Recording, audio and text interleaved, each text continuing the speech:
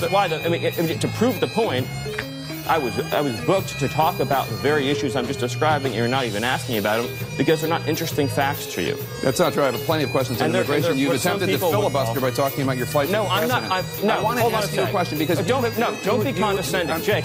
Stephen, Jake, the president and the White House. The reason why I want to talk about the president and the White House. The reason why I want to talk about the president's experiences, what I've seen with him traveling to meet dozens of foreign leaders, with his incredible work. Okay, you're not answering the questions. No, I understand. You have 24 hours a day of anti-Trump material, and you're not going to give 3 minutes for the American people to hear the real experience of Donald Trump. There's one viewer that you care about right now, and you're being obsequious. You're being a factotum in order to please him, okay? No. And I think I've wasted enough of my viewers' time. You know who I care about? As Republicans, lawmakers call for Attorney General Jeff Sessions to resign. In a major reversal, Democrats are now coming to his defense. What changed? We'll ask the top Democrat on the House Intelligence Committee next. Life's not fair. This is the biggest underground river passage in the world. So big, a jumbo jet could fly through it. It's Deer Cave in Borneo.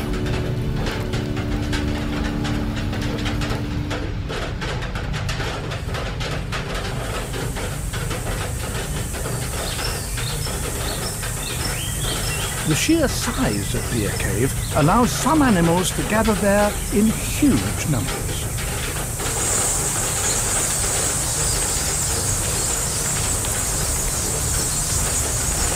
A staggering 3 million wrinkle-lipped bats live here. The bats roost high on the walls and ceilings where they're well protected from the outside elements and safe from predators.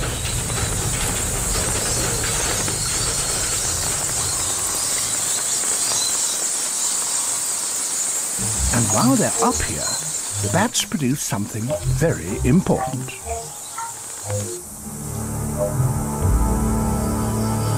This 100-meter high mound is made entirely of bat droppings, guano.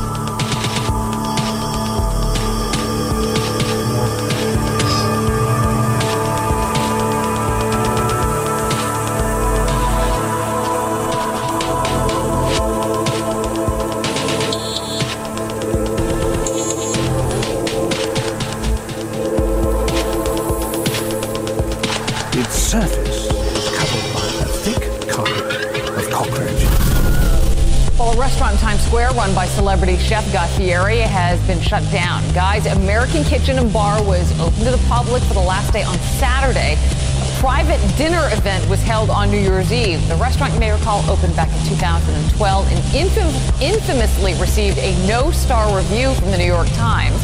Fieri said in a statement that he was proud of the restaurant serving millions of patrons over 5 years and did not give a reason for its closure.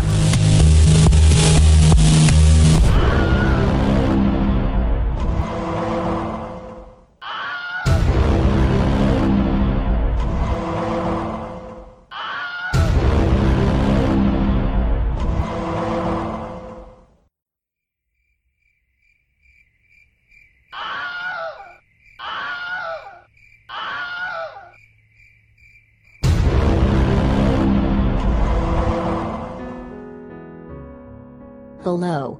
Hello. Hello. Go tell it on the mountain. It is 2018. And I, for one, just cannot shut the Fantastic Four up about it.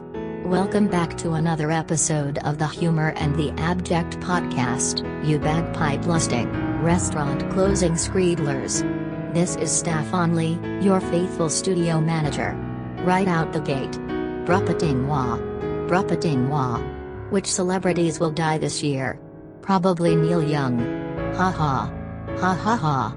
But seriously, can we just take a moment and dip our toes into the ranch dressing of a wide-open 12 months? Anything could happen. I could chew off my own butt and become a member of Run the Jewels. We've got an excellent first episode of the new year for you this week, friends. Perhaps your New Year's resolution should be to finally do what you've been meaning to do all along. That's right. Support Humor and the Abject on Drip. You'll get access to lots of bonus content that the nasty little general public will never encounter. Now, that's what I call content. Anyways, we're sponsored this week by How Insufferable Scotland Is, how unreal Stephen Miller's voice and hairline are, caves filled with the poop of Brian Drycore's favorite little animal friend, restaurants going out of business because East Coast liberal elites are Tonsies, and the fact that it is 100% brick outside right now. Let's turn it over to your host, Sean J. Patrick Carney.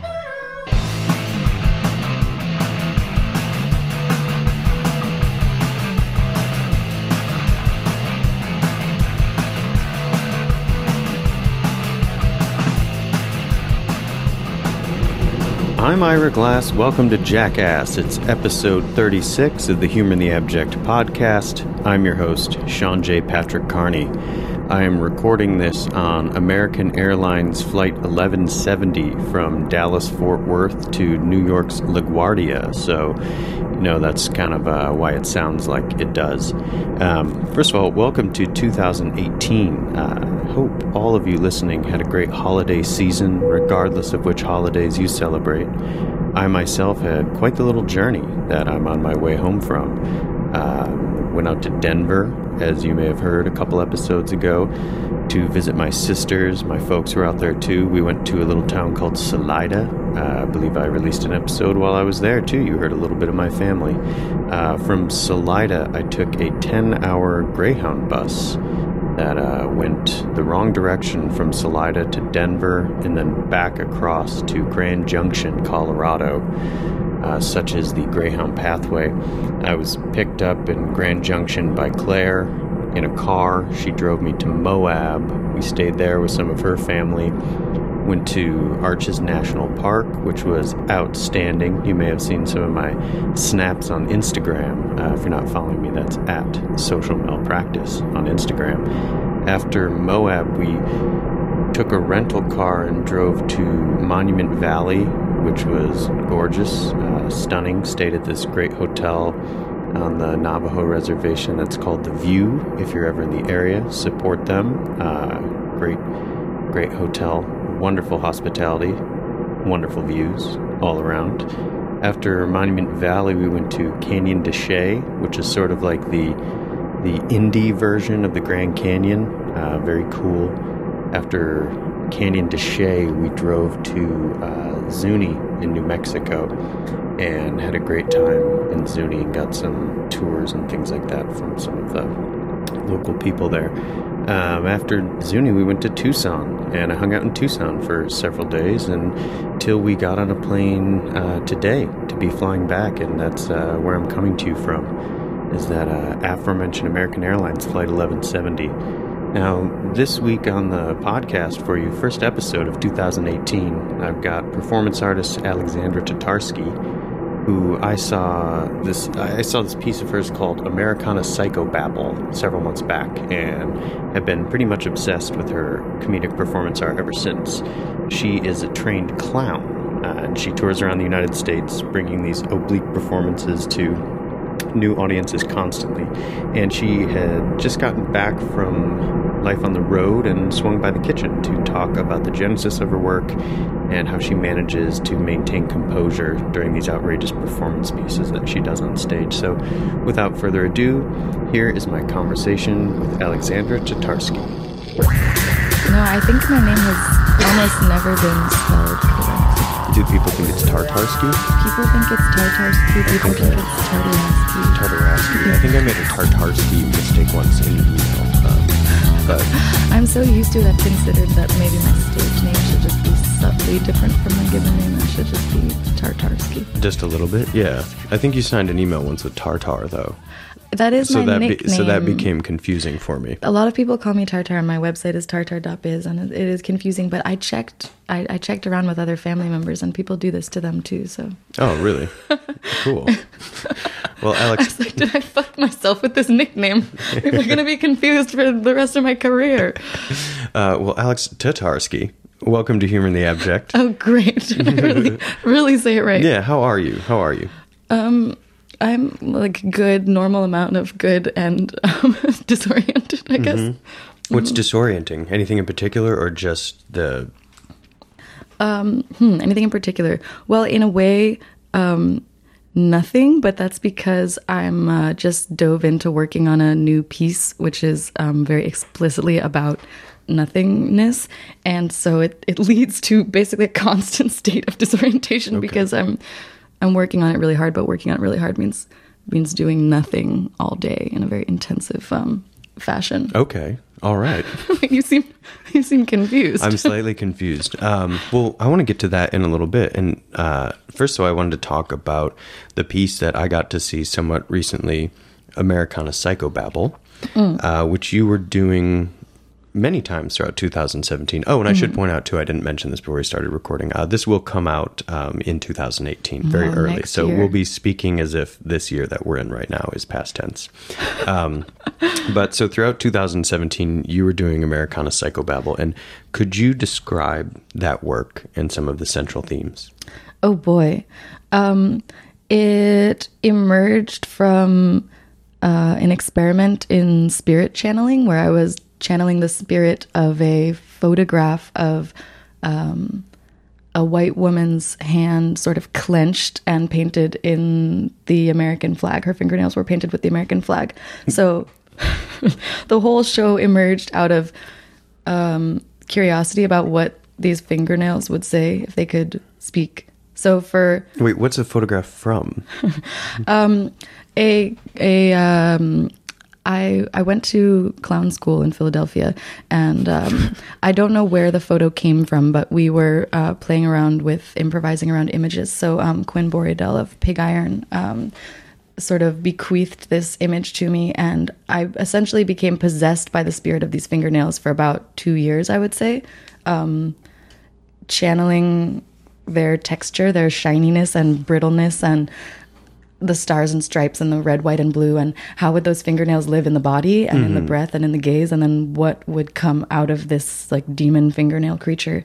And so that text, which was sort of this like demonic subconscious burbling brew of text, opened up a whole plethora of themes around what constitutes Americanness and what's kind of the ugliness beneath the surface of a lot of Americana imagery. And when were you in clown school? I was in clown school for 2 whole years in Philadelphia. Really? Is this a full-time, is this like a low residency program? This is intensive all-day clown school. Okay. Is it linked to a particular circus? Or this is genuine curiosity. I really want to know what clown school is about. Clown school is about suffering and humiliation. This particular clown school, I had been considering for a while going to study in Paris with this guy Philippe Gaulier, who's a famous asshole basically, and he's the world's best and most famous bouffon, which is a particular strain of I guess on the spectrum of clown, let's say. And I wanted to go to France and study with him before he kicked the bucket, and I still do, actually. I feel like I have maybe a couple more months, so I have to get over there fast. But then an opportunity arose to study at a very new school started by Pig Iron, which is a theater company based in Philly. They had all studied with the master mime pedagogue Jacques Lecoq in Paris. Is that a real name? Jacques Lecoq. Well, I think maybe Lecoq. I mean, okay.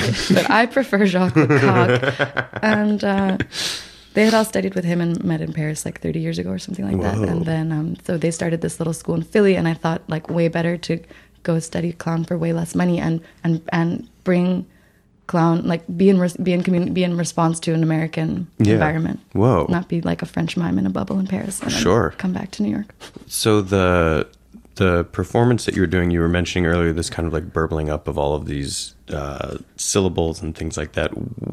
What is, for somebody who hasn't had a chance to see it, how would you describe the arc of the performance? Who's the central character? I guess this piece, to me, does not possess characters. It's an exploration of states. Of being, or like Massachusetts? Yeah, like Wyoming. California, Kentucky.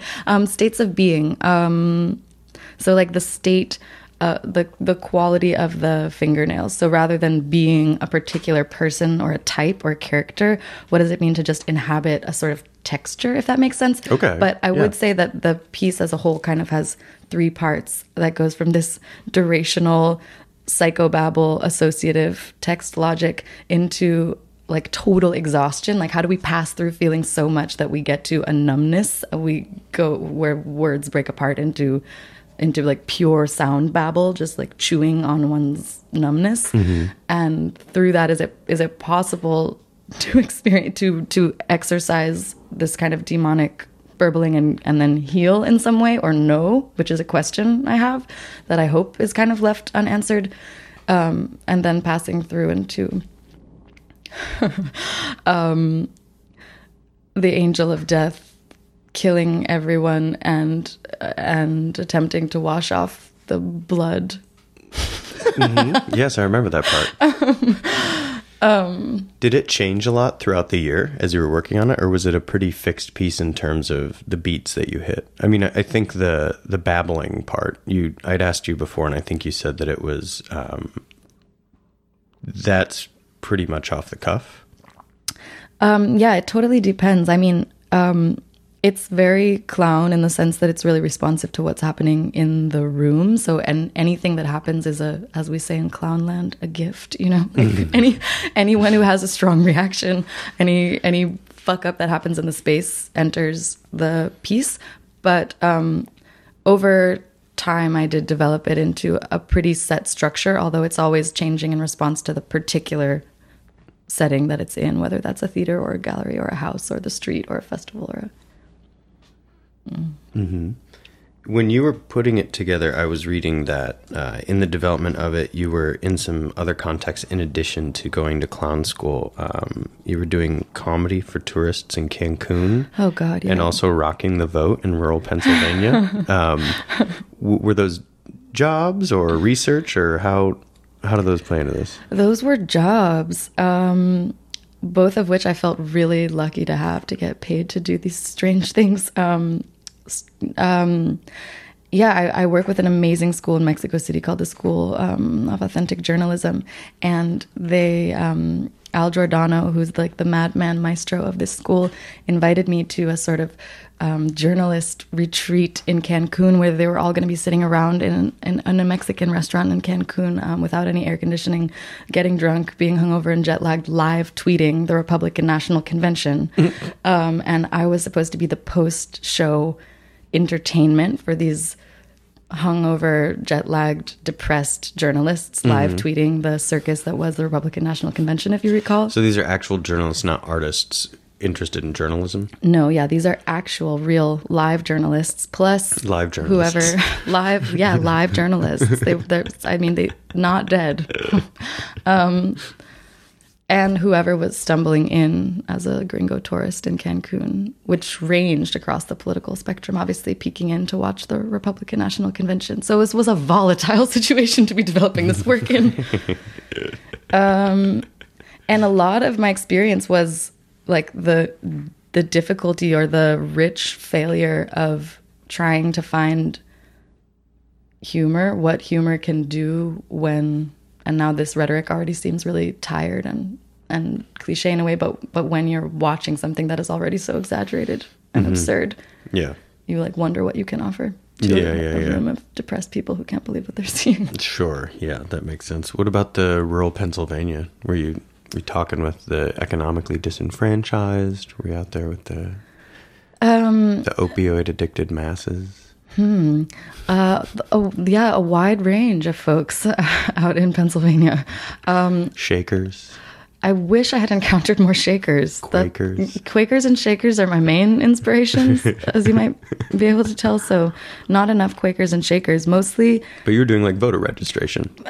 Specifically at this point in the campaign, I was going out to people who were supposedly on the fence about voting. Okay. But registered Democrats, trying to encourage them, trying to make them vow to me that they would actually go to the polls and vote. But what we have discovered is that many of them did not. Well, so, wait, so what organization were you with? It was an environmental organization that takes on many different campaigns, like Save the Bees, Save the Trees, Save the Country. So, so it was a lot of actually going around to like make mansions in the middle of nowhere, old age sort of communities, and then definitely people just living in little houses in the woods, which since I've lived in cities my whole life I was scared of the dark. When you're doing this piece or your other pieces, what does it feel like while you're doing it live? Like what's going on in your head? I think a lot about in performance, the kind of where your brain is maybe a second ahead of your body. Like you're kind of having to think of what is coming next, even though you're doing something, but that's not the case for everybody. I'm just curious, like, are you blacked out while you're doing this? Are you hypercognizant? I know you said you're feeding off of different things that the audience is doing, but is there a word for the feeling or what is going through your head while you're doing this? Yeah, I guess to use the words that you just threw out, if it's going well, I'm in a performance blackout. If it's going poorly, I'm hyper aware of what's going on. So if I can't remember a show, I'm like, wow, that was a great show. Too bad I never have anyone fucking film this shit. And then if I remember every little moment where somebody glanced away or I realized I didn't nail a beat or take advantage of something the way I could have, then I know it was really a trash show. Because there's this other state that's not a sort of conscious zone where I think I access a lot more juice. Yeah. What happens if that's like 7 minutes into a 60-minute piece? If you hit like a bad beat or something, you just roll with it, or? This is a fascinating question. I'm asking because everybody deals with it differently, and I've seen some people who very clearly don't handle it well, or turn it into an antagonizing thing with the audience and sort of say, well, if this is fucked 7 minutes in, it's not going to get any better. So they just create a grinding halt and create an awkward situation for everybody for an hour.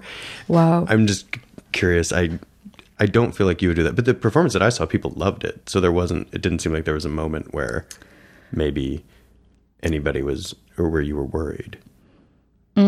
Thank you. That's good to hear. I'm basically always worried. No, I think it's really important to just remain curious about what is going on in the room. And that curiosity can kind of get you out of a really terrible situation, like breathing and returning to the room. I think as soon as you start to flee your body, you're doomed. And that can become this kind of like mean and aggressive thing to the audience. Like, why aren't you with me? Why aren't you with me? But in fact, you've left, you know? It's a 2-lane highway. Oh yeah, baby. Going in, going out. See ya. And I certainly have done that. Wow, demonic laughter. You see, whose body was that? That's my phone. I was laughing and I slapped my thigh and I hit the play button on my phone. That's I apologize. Beautiful. Yeah. No, I really enjoy. I wish that happened more. Thank you. But you do some crowd work too. Mm-hmm. Yeah. So I feel like you can you're doing a nice gauge thing. Is that like a power move on your part to get into the audience, or? A power move. Interesting. Mm-hmm. Perhaps. It certainly is really fun. I mean, I spent all summer in Edinburgh, and there were some real hellscape shows there where I experienced this thing that you're talking about. 7 minutes in, you're just like, I'm doomed. I'm truly doomed. And it's especially difficult with really intense material that engages racist and sexist rhetoric, really violent rhetoric. So when people are laughing, it feels really beautiful to travel through this together. But when nobody's laughing, I'm just on stage screaming kike at a room full of people in Scotland, you know? Are you ever like, I'm Jewish?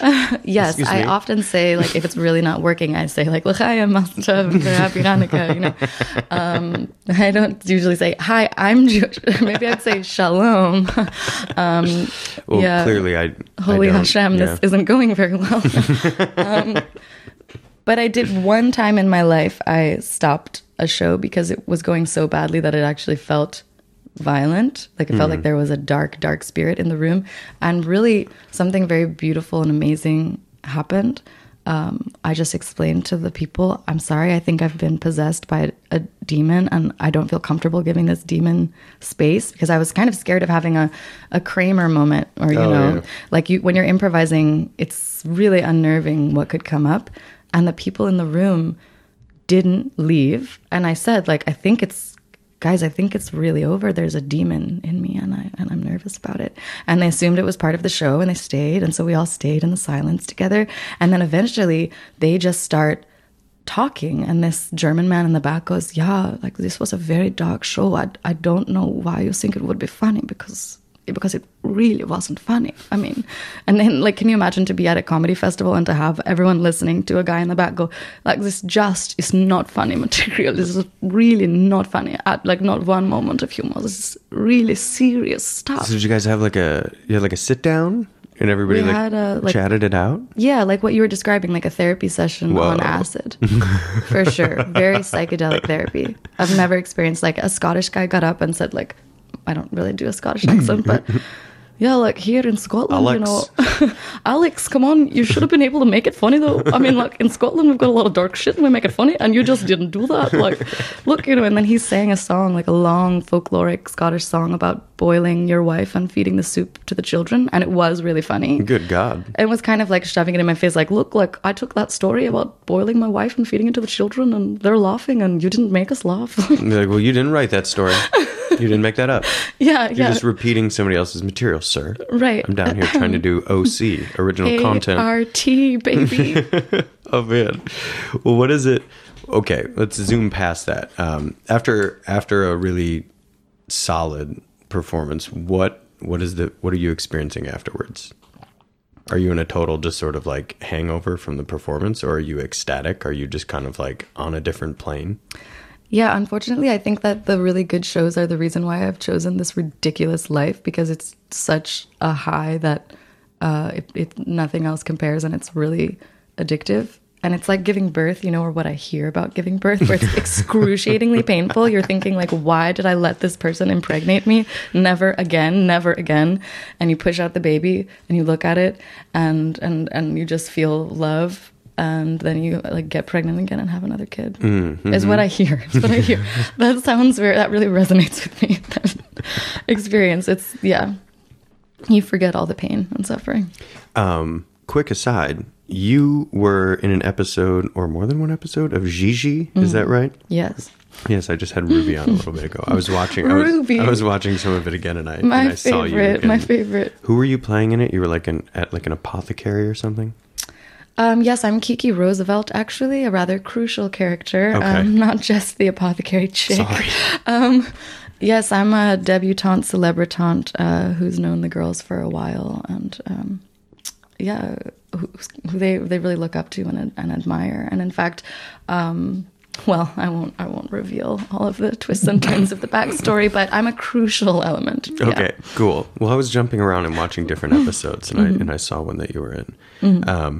So a while back, I had asked you in email to, regardless of how silly you thought it was, to give me sort of like a laundry list of the different things that you do. Oh, no, and I did it. Well, I had asked you to, so that's on me. But you said, primarily you're a writer and performer, and I also like that you said, AKA a song and dance man, or the sort of the classic, that version. But you mentioned a bunch of things that you do on the side, and you also provided me links, which I thought was really cool because all of them checked out. But you had like wow, I didn't lie at all. I'm ashamed. I don't think so. You had like scholar, teacher, organizer, translator, collagist, and erotica educator, many of them in quotation marks as like a wink and a nod, but with links to places where you had done those things, which I thought was really cool. And I'm wondering if any of these are compartmentalized for you, or if they all kind of are a little bit more fluid in that, everything is part of this larger kind of practice, or you're like, no, I'm a writer and performer, and then to, fill my time that I don't have, in reality, I do all these other things. Yeah, this is the question that also obsesses me, so I'm glad that you asked. Everything is part of the same project for me in my head of examining meaning and madness and how identities are formed and fall apart in language and the performance of self, basically, at its core. But it sort of disturbs me the way in which we're expected to perform these different selves in such different ways in different contexts. And so society asks us to compartmentalize in a way. And so this is actually something that I've been like thinking about, how to what extent can you like play at the boundaries between these different areas? Like to what extent can you be a clown in a political setting, be thinking politically as a clown, be thinking of yourself as a translator while you're dancing, or as a singer while you're teaching, or whatever the case may be. So I don't think I've cracked it, but it's something I'm interested in figuring out, the way in which these could all sort of be the same thing. Is writing and performing and maybe dancing, are those sort of, if we're looking at it like the food pyramid, would those be at the top, or... Yeah, I mean, I think that... I guess that would be a terrible analogy, because the food pyramid is the stuff you're supposed to do more is at the bottom, right? And then the top is the, you don't do that as much. The iceberg getting bigger under the water, destroying the ship. Yes, Hemingway, right? Only 90%, you only see 10% of the writing. Hence the Titanic. Which he wrote, of course, the film Titanic by Ernest Hemingway. One of the standout. That's the only Hemingway I've read. Well, that's the only one that you need to read. Right. I'm glad we're on the same page. Thank God. I guess I just think of myself as a performer fundamentally, but like said in that way, like a performer. Yeah. And that's the frame for everything. And I'm really curious about how everything is a performance. And that's actually why I have a bit of podcast PTSD, podcast trauma stress disorder, because what happened? I had like a mental breakdown on a podcast recently because of this question, essentially. So here we go, Sean. Oh, God. This question of what is the at the top or the bottom of the pyramid or the iceberg, which one is the real self, is I don't know. I have no idea. And like to think about it is to just enter this abyss of not having any idea. Oh, sure. Yeah. I wasn't meaning to give you an existential crisis. I just meant really? like, what do you like to do the most? I like to like dance. Yeah. Dance. I like to dance and eat. Dance, eat, read. Well, maybe here's a follow-up that's more outside of yourself, but do you have any thoughts on why there's kind of increasing overlap between people who maybe would have in the past just said, I'm a performance artist, or people who would say, I'm a comedian, or I'm a this or that, and all of these people, particularly millennials, who seem to be very happy waiting around in the kind of muck that's in between them and being able to be in a bunch of different spaces. Like I could see some of your performances very easily being in the context of, like you said, like a comedy festival or a comedy club, but they could also be in a performance festival. They could happen in lots of different places, and I'm sure the context would change the color of how people received them, but you're in good company, right? There are a lot of people who are doing this at this point, and I don't know if you have given any thought to why that might be. Mm-hmm. Well, I definitely think it's reflective of a larger moment right now where people are very excited about troubling the borders and the boundaries of things, and it's really exciting to be playing in that space where the audience isn't quite sure how they're supposed to be feeling. It's like a very rich discomfort. Mm-hmm. And yeah, just really walking the line of tragedy and comedy, obviously, you know, like on a good night, maybe it's comedy, on a bad night, it's tragedy, but maybe on a good night, it's tragedy, on a bad night, it's comedy, depending on the audience gets to decide, basically, mm-hmm. whether it's funny or deeply sad. And often it's both. And I think that's a really rich place to be, and reflects, like, in general, excitement about having a more wobbly edges to things. That the language that we have is insufficient for describing identity across the board, which includes, like, identity as a performer. Mm-hmm. Do you think that, are you drawn to mainstream comedy in any capacity, or do you want something even just as like a consumer of media? Do you enjoy watching mainstream comedy type of stuff, or do you look for stuff that's a little more complicated or weird? I suppose everything in a way, although that's a unhelpful answer perhaps. But I mean, I grew up, you know, like watching stand-up on, you know, comedy specials, and thought that those people were doing the best job of talking about political issues, essentially, of talking about the war on drugs, for instance. Like the best analysis of that came from Chris Rock, but I would say mostly my influences are actually like street performers and like New York, like not even performers per se, but just people on the street. Characters? Characters. People having various states of being, and that's what continues to be the most exciting place to sort of experience material in a way, is just to like wander around and listen to people talking to themselves, if that makes sense. I mean, I really think that's actually the bigger influence in a way. Mm-hmm.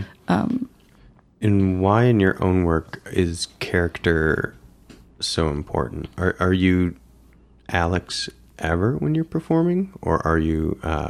I mean, I know that gets back to this question of the self, but I mean, do you present yourself as like, and now Alex will do this thing, even if it's an exaggerated version, or are you always sort of, even if let's say this character doesn't have a name or a backstory, but you're inhabiting, like you said, like a texture or something else, but what's so important about that as opposed to coming up and doing, I don't know, a monologue or something? Mm-hmm.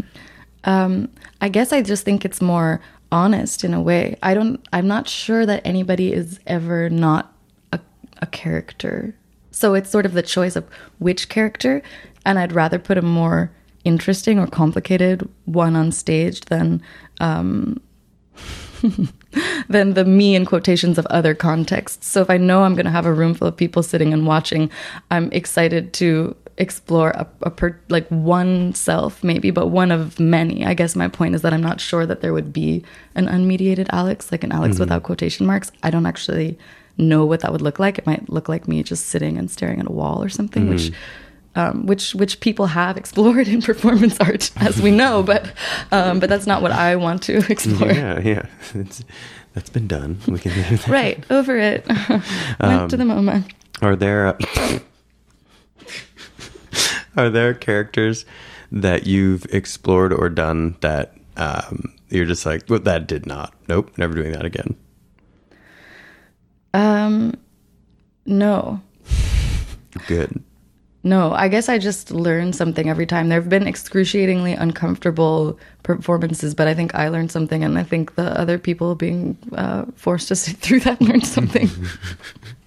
I like to think that you brought an educational element to them. Right. Everything I do is about education, fundamentally.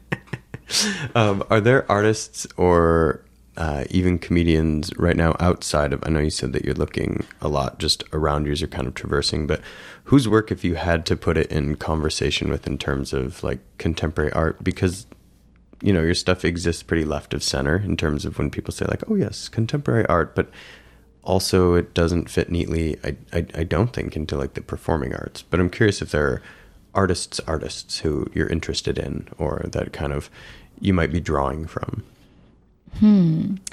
I mean, a lot of the people I'm thinking about are contemporary dancers whose work sometimes exists in art museums. Okay. And this is a really interesting space to me. Trijal Harrell, Miguel Gutierrez. Oh yeah, I know Miguel. He was a major figure for me when I was younger, realizing like, oh, you can do whatever you want, which is really obvious, but I didn't actually know that. Like, you can do whatever you want. This is your space. You can enjoy the space. Yeah. Taking the space. And Trijal also, who just had a big retrospective at the Barbican in London, where the walls of the museum are making you look at the work differently, but it's fun, like making a mess within that space. So that attraction to a certain kind of messiness, like delight in messiness, is really inspiring to me. Yeah, I saw at the Time-Based Arts Festival in Portland, Oregon, I want to say like 2007 or maybe 2008, I saw it was Miguel Gutierrez and the Powerful People, I think was one of his groups. And I will admit that I didn't know anything about dance. I didn't know if I liked it or disliked it. I just kind of hadn't really experienced it before. And I saw that and I was pretty like floored. And I just thought, these people are like enjoying. I mean, a lot of it looked very difficult too, and some of it was challenging, but I thought these people are enjoying what they're doing. And it felt really energizing and invigorating. And I thought that was really fantastic, because just my my like little pea brain didn't think that people enjoyed dance. I had this very maybe sort of anachronistic understanding of like what dance was, which was this like, you know, it's a choreographer's medium that only people who are like psychotically interested in being controlled by fascists will go into and sort of like dance exactly as they're told and all these things like that. And that just seemed so much more, like you said, doing whatever you want or taking up space. And that seemed really energizing and I think had a big influence on a lot of people. Mm-hmm. Yeah, he seems really huge in that way for kind of giving permission. Yeah. Totally fighting the fascistic impulse of certain histories of dance, definitely. Very, very actively and yeah, with like glitter, yeah. Glitter. Okay, we're going to take a quick break and I'll be right back with more Alex Tatarski. A phenomenon was happening that you didn't see, a phenomenon was happening that the rest of the political class didn't see. All these so-called political geniuses in Washington, whether it be at the big lobbying firms or the only person who's called himself a genius in the last week was the president.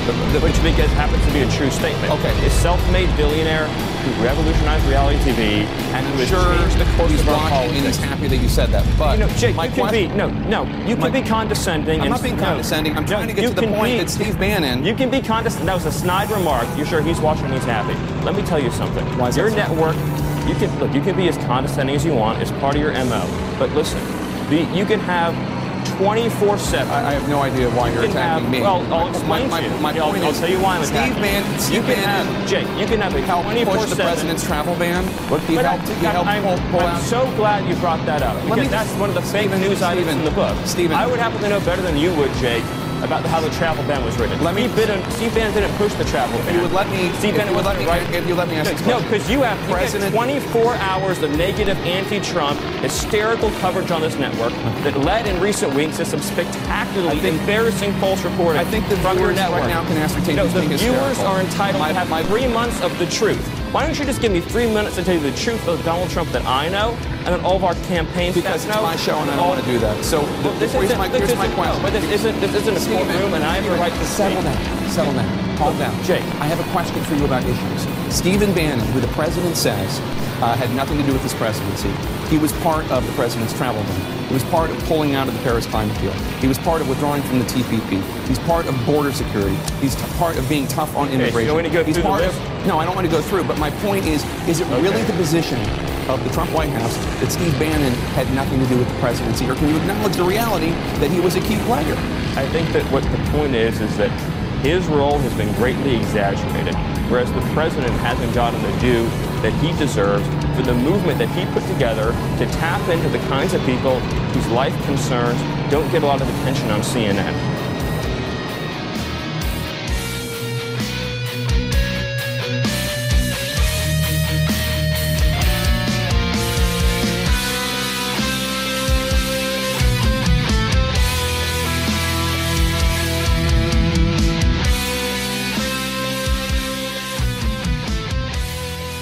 I'd like to talk to you about controlling a space in this kind of directorial mode of performance and why discomfort, because you've mentioned this a couple times, like creating a space that's a little bit uncomfortable or where tragedy comes in, and what you get out of creating that tension, because it could be really easy to just go up and do one-to-one LOLs, right?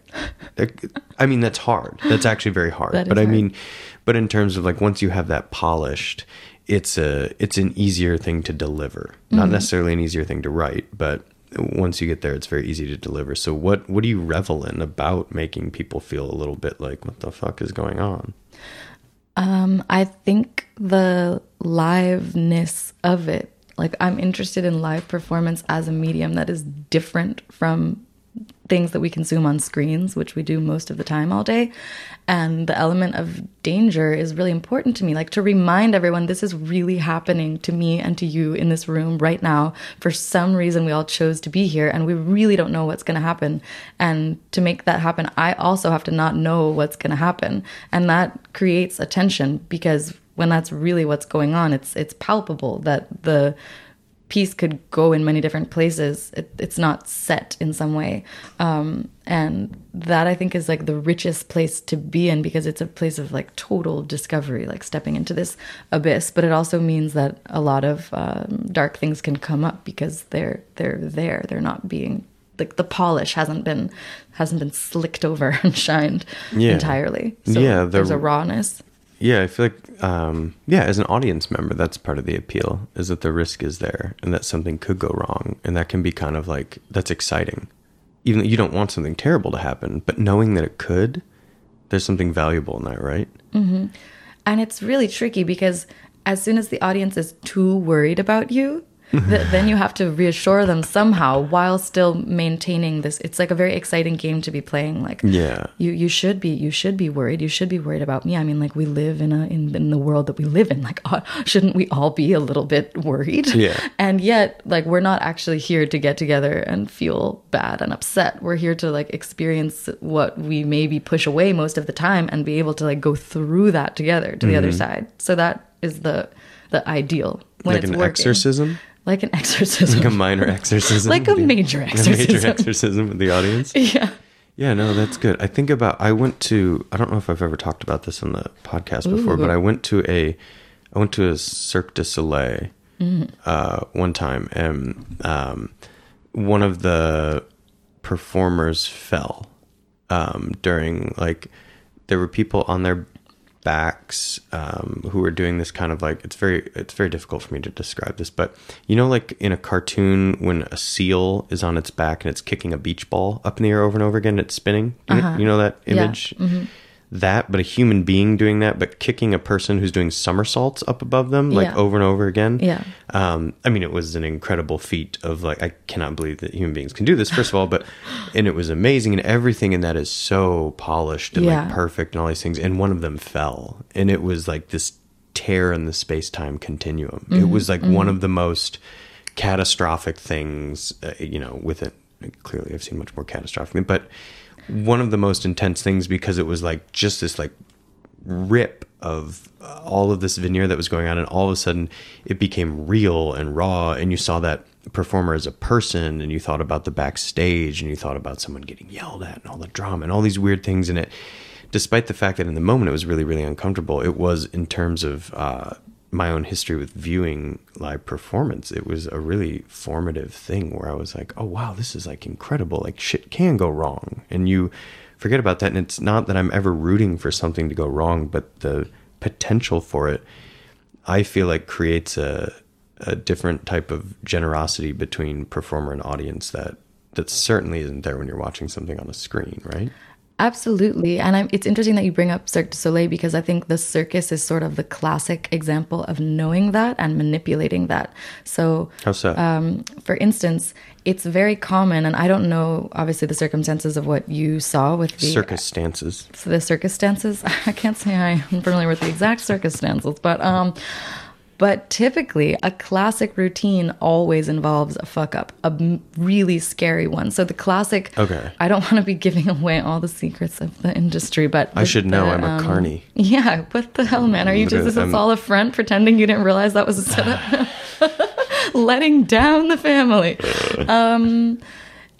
Tightrope acts often have a fall built in. Juggling acts often have a drop built in. I fell in love with a juggler on the street in Mexico City one day, watching him through the window of a coffee shop, because he was juggling at the street lamp, and he had a really tight, like 20-second or less, 15-second bit that was just long enough to do the whole bit while the cars were stopped, collect the money, and then the cars would leave. And built into this was juggle spectacularly, drop a pin, freak out, pick the pins up, juggle spectacularly, look around, like, exactly, sharing in this generosity that he's created a circus stance where the audience can feel generous and feel their own compassion come alive. And then the underdog wins, then everybody kind of gets, and then they give him way more money. Oh, yeah. That's smart.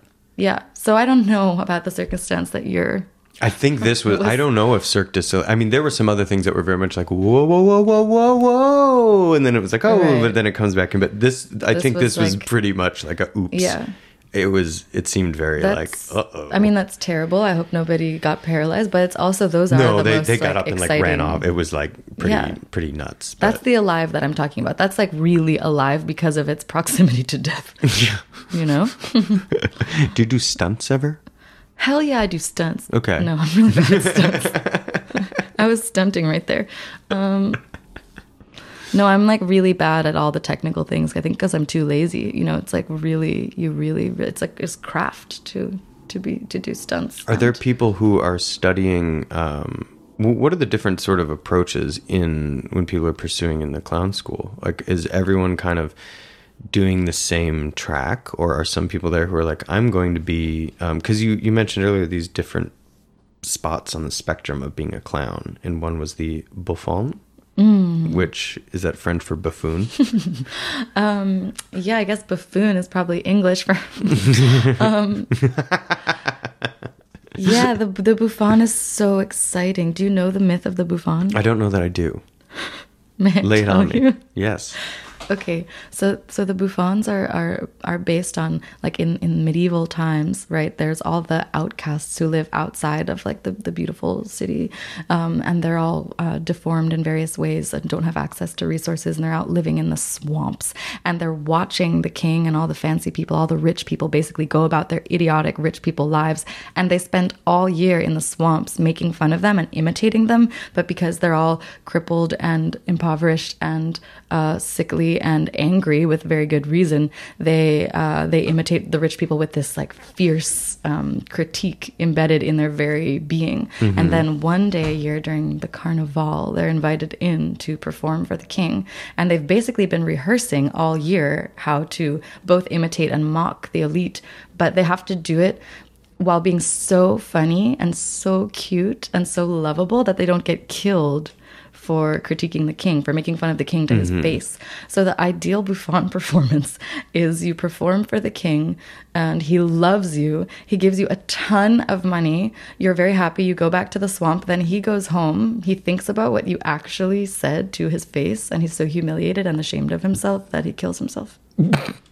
Wonderful. So like if I could come up with the perfect bouffon, for instance, for our current tyrant, like he would applaud and love me and promote me and then go home and actually for the first time reflect on the monster that he is and kill himself. So that's one track. Wow. What are some of the others? I'm genuinely interested in the different types of clowning, because I think that we have a pretty simplistic understanding in the United States, myself included, of like, oh, a clown is this or a clown is that. And even though I feel like in my heart of hearts, I know that there's a nuanced spectrum in different types of things, but what other types of clowning exists? Oh, my favorite topic. Okay, so the clown that you're thinking of, maybe the red-nosed clown, the very classic clown, is sort of the smallest mask, is what we call it. So mask performance is obviously this ancient ritual. And when the mask gets shrunk down to just be a red bump on the nose, that's the smallest possible mask, but it's still drawing from mask principles of performance. Okay. One thing at a time, showing the audience how you feel about everything, being really responsive to what's going on and all of the delight coming out of watching you watch. So the nose doesn't actually have to be there. Then like the even smaller mask is no mask that's visible, but still performing with these mask-like principles. And so sitcoms are that, basically. Like they're coming out of ancient mask ritual where we're performing these archetypes and we're showing the audience with these takes. I saw that. Did you see that? I saw you see that. Now we're sharing in the delight together of whatever just happened. I'm acknowledging that we're both in the space together. There's no lie of a fourth wall. So basically, I think anything that acknowledges that we're all here, this is all really happening, is a kind of clown performance. Like the moments in stand-up that are clown to me are when someone drop something and that's acknowledged, even just with like a grunt, a look and a grunt, and usually that gets the biggest laugh. Those moments that are totally off the cuff and really minute and responded to with physicality and sound. So. Sure. Or when somebody tells the joke that they know either takes an extra second or they know that the joke was a step too far, but then they sort of like do like the 1/4 turn and look over their shoulder a little bit at the audience, like, I know I'm a very bad person, and then everybody laughs really hard. But there's that acknowledgement to like, you're watching me, now I'm watching you kind of thing. And the acknowledgement of the failure of a joke is often the best part of a set, which is also pure clown. Like, I'm trying so hard, I want to do my best, like I'm just a clown, like love me. Wait, you don't love me? Oh fuck, like you guys don't love me. And then everyone laughs, and then they love you, and then you love me, and then we can go on. Where does the mask go from there? From the nose? Do you mean if the mask gets bigger? Yeah. I mean, I really love commedia, like very classical mask shit. The Commedia dell'arte of Italy and the Bolognese mask work is all playing with hierarchy and types, like the rich guy and the poor guy, and how they negotiate power in their lives, basically. So it's super... it feels super relevant, and I'm always trying to figure out how that could live in the context of the US, because it's so unfamiliar that to literally see masks is a very alienating experience for people. But in fact, the idea of the mask is that it should just be revealing more. It shouldn't feel unintelligible, which I think it often does to a US audience. But I love Dottore. What's that? Oh God, I didn't think I was going to come on here and just geek out about Commedia dell'arte. I want to know. You know. Dottore is the Commedia archetype who's like the pompous doctor, could be philosopher, medical doctor, whatever, expert, but doesn't really know anything. And it provides this amazing improvisational opportunity where anything can be done, anything can be asked, and Dottore just can talk and talk and talk in this associative logic that like spins something out of absolutely nothing, and just like reveling in the idiocy of really pretending with your like every fiber of your being that you know everything, and in fact you know nothing. That's a great archetype. I've met lots of those. So many Dottores in New York. So many people. Yeah. Wow. Yeah. People. Yeah.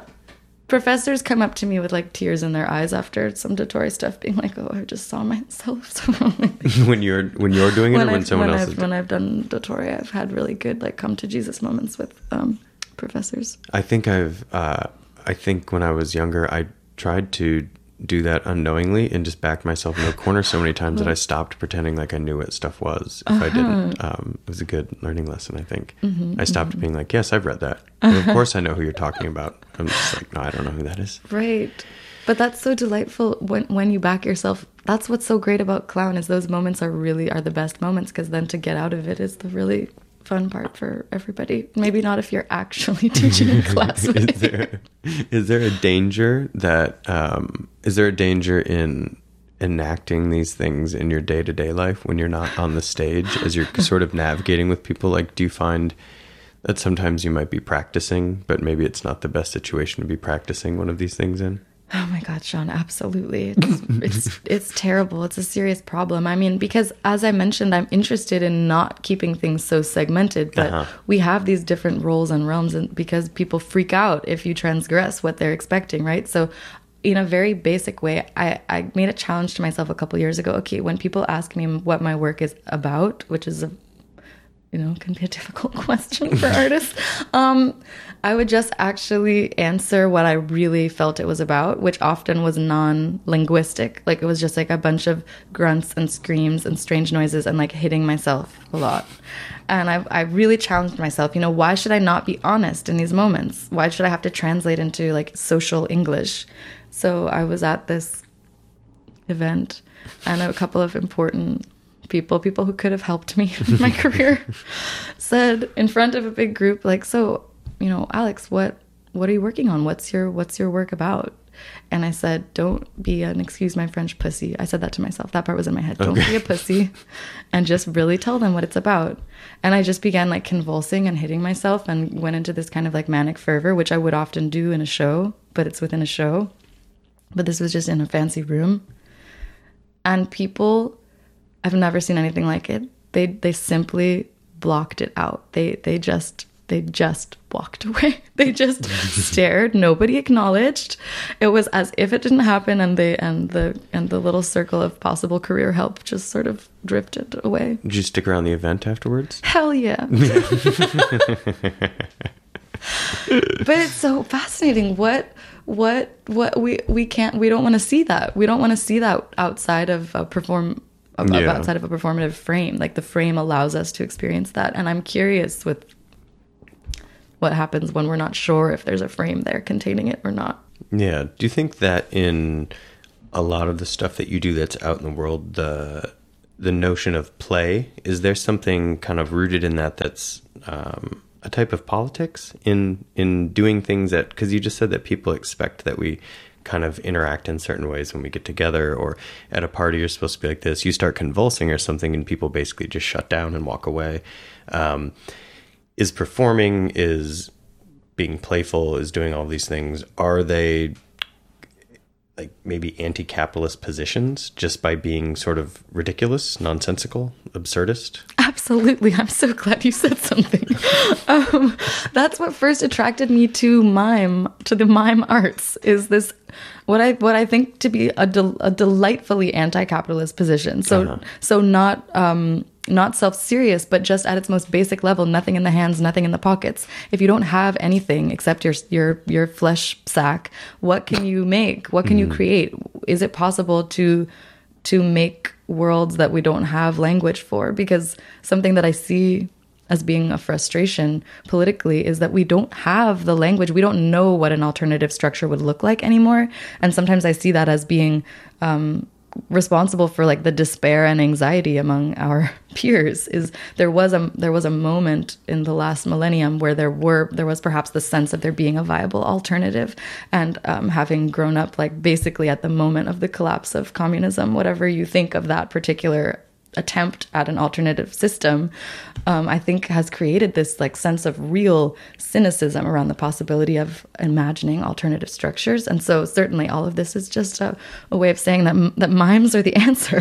That this kind of play, I think, is a way of working within the brain to figure out ways of being with each other that have a different vocabulary, that maybe use words that we don't have yet, that we have to figure out together. Yeah. Yeah, I think about that quite a bit in terms of any time that something is absurd or ridiculous or doesn't have a discernible reason for why it's being done. I usually have to kind of zoom out and think, I only am thinking that because I'm wondering what the practical use of something is. And the only reason that I think something is practical or not is whether or not it can generate some capital or whether it can move something forward, as opposed to like, are these two people growing as individuals emotionally and having some sort of connection or imaginative play? And I think that's something that's always drawn me to comedy and performance and things like that, is that there's a bit of the, and I'm probably using this word in a different way, but the buffoonery that's inherent in it is almost just the position of being like, what I'm doing isn't necessarily easily monetizable. Like I'm not attaching a fixture to a thing that goes through a machine that then becomes this object that can be used for like a task. It's a little bit more thinky and weird. Mm-hmm. Totally. And I this really interests me as sort of a problem in a way. Is it possible to resist these forces that really ask you to monetize every aspect of yourself and turn yourself into a consumable brand, perhaps especially as an artist or a performer in some way, or a performer whose material is the body? So to go back to your earlier question, one way of like riding the line between comedy and art is perhaps one way to complicate that. But I also think it's really a question that we haven't like figured out yet as a bunch of humans. Like, what would that really look like to carve out a space that isn't for consumption? Yeah. Are you optimistic that that is a possible future? I have good days and bad days. Yeah, I think that makes sense. No, that's fair.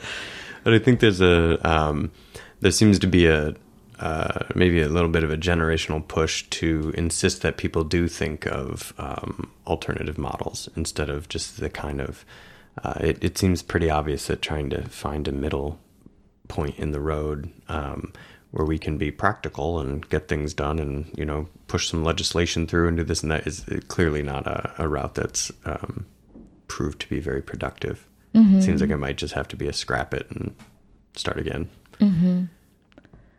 I mean, I do think there's a dangerous hypocrisy perhaps in a lot of work that claims to be critiquing structures of oppression and still wants approval from elite institutions. And this is a difficult tension that I think can lead to a certain hypocrisy, because in fact it should be a good sign to be rejected by elite institutions if you're really challenging their underpinnings. At the same time, I guess the question is there a way to use the role of the trickster to enter the institution and do something transgressive within that space, or no? Being condoned by that space. From a critique of institutions to an institution of critique, right? Isn't that what Andrea Fraser was writing about, I think? But yeah, no, I think that's a fair question, is to try to think about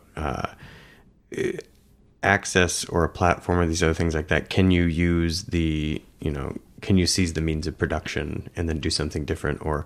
Or is capitalism such a large superstructure or institution so kind of all powerful that it's basically like, nope, they're going to subsume you and turn you into a commodity. So it's a difficult line to walk. But I think it's good that it's on people's minds, nonetheless. Mm-hmm.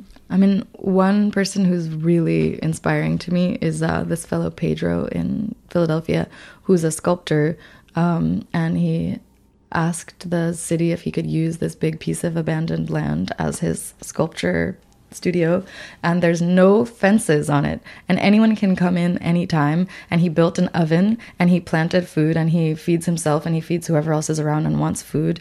And he made a vow that he was going to live on $12,000 a year, and he was going to work really hard a couple months of the year to make $12,000, and then not work anymore for money, and just work on his sculpture, which is both physical and social sculpture.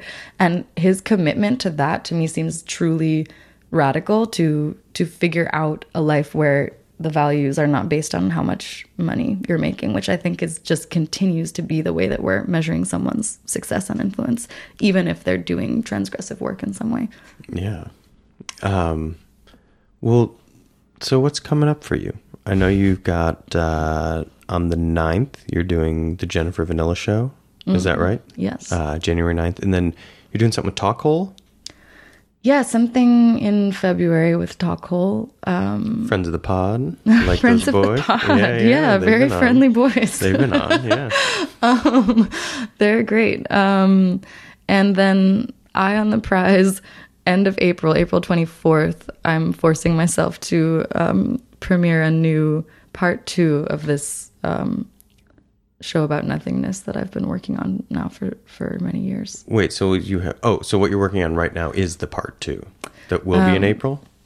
Yes. So, okay. So part 1, the show, you may have heard of it, is called Seinfeld. Mm-hmm. And SIGN space FELT? Like Seinfeld. Got it. Yes. Yeah. And just been in that zone thinking about the abyss. So continue to do that and hope to find something by April. Or find nothing. Well, there. God damn it. Now you took that one. And that's even less material than I had when I got here. Oy vey, Sean. And you're going to London too, right? And I'm going to London soon. Oh, cool. Which should be good. Yeah, to work on this Shenzai lyric project that I do with my best friend around bootleg t-shirt text. Cool. Right on. Well, Alex, thank you so much for coming by and doing an episode. The first of 2018. Wow, it's really an honor. Kicking off new year, new show. Thank you so much. Everybody. Cool. We'll see y'all next week. Thanks.